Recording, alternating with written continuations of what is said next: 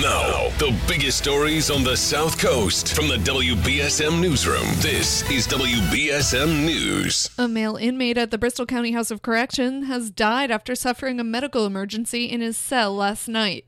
According to a spokesperson for the Bristol County Sheriff's Office, the inmate had just arrived in the Dartmouth jail on Tuesday evening before the emergency took place at around 7:50 p.m. Wednesday.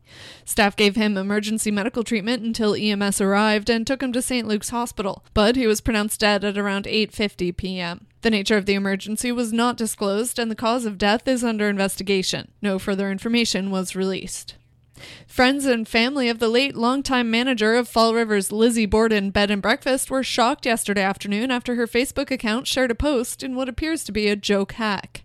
Leanne Wilbur passed away suddenly this spring, just days after closing on the sale of the Lizzie Borden house. But a message on her Facebook posted yesterday stated, quote, "I am doing well in the place I am," and sending everyone her love. Her friends and family asked whoever posted the message to stop, noting that Wilbur was a private person and would not have posted anything like that, even if she could.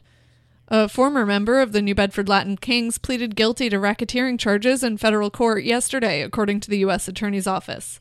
35-year-old Tyson George, known as King Music, pleaded guilty to conspiracy to conduct enterprise affairs through racketeering activity.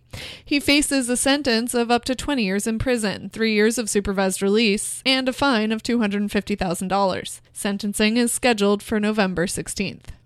State police have arrested a Sharon man after he allegedly stole an Amazon delivery van yesterday evening, driving it from Needham to Wellesley. Police said at around 6:35 p.m. Wednesday, troopers chased the van on Route 95 North.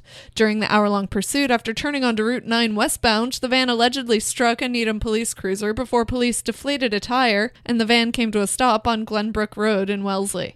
23-year-old Cameron Mignon of Sharon is charged with negligent operation of a motor vehicle, leaving the scene of a property damage crash, and failure to stop for police.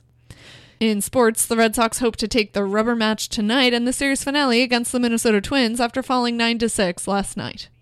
Now for a look at your local forecast from ABC6. Hot, hazy, and humid once again today. Inland locations topping out in the low to even mid-90s, a few degrees cooler at the beaches. We head through tonight will stay mostly clear with some patchy fog. Temperatures will be in the low 70s, and then tomorrow, another hot and humid day. High temperatures topping out in the upper 80s range. The slight chance of an overnight shower or storm. We're cooler and more comfortable into the weekend. From the ABC6 Weather Center, I'm meteorologist Chelsea Priest on New Bedford's News Talk Station, 1420 WBSM. I'm Kate Robinson for WBSM News. Stay up to date with New Bedford's News Talk Station, 1420 WBSM, and get breaking news alerts and podcasts with the WBSM app.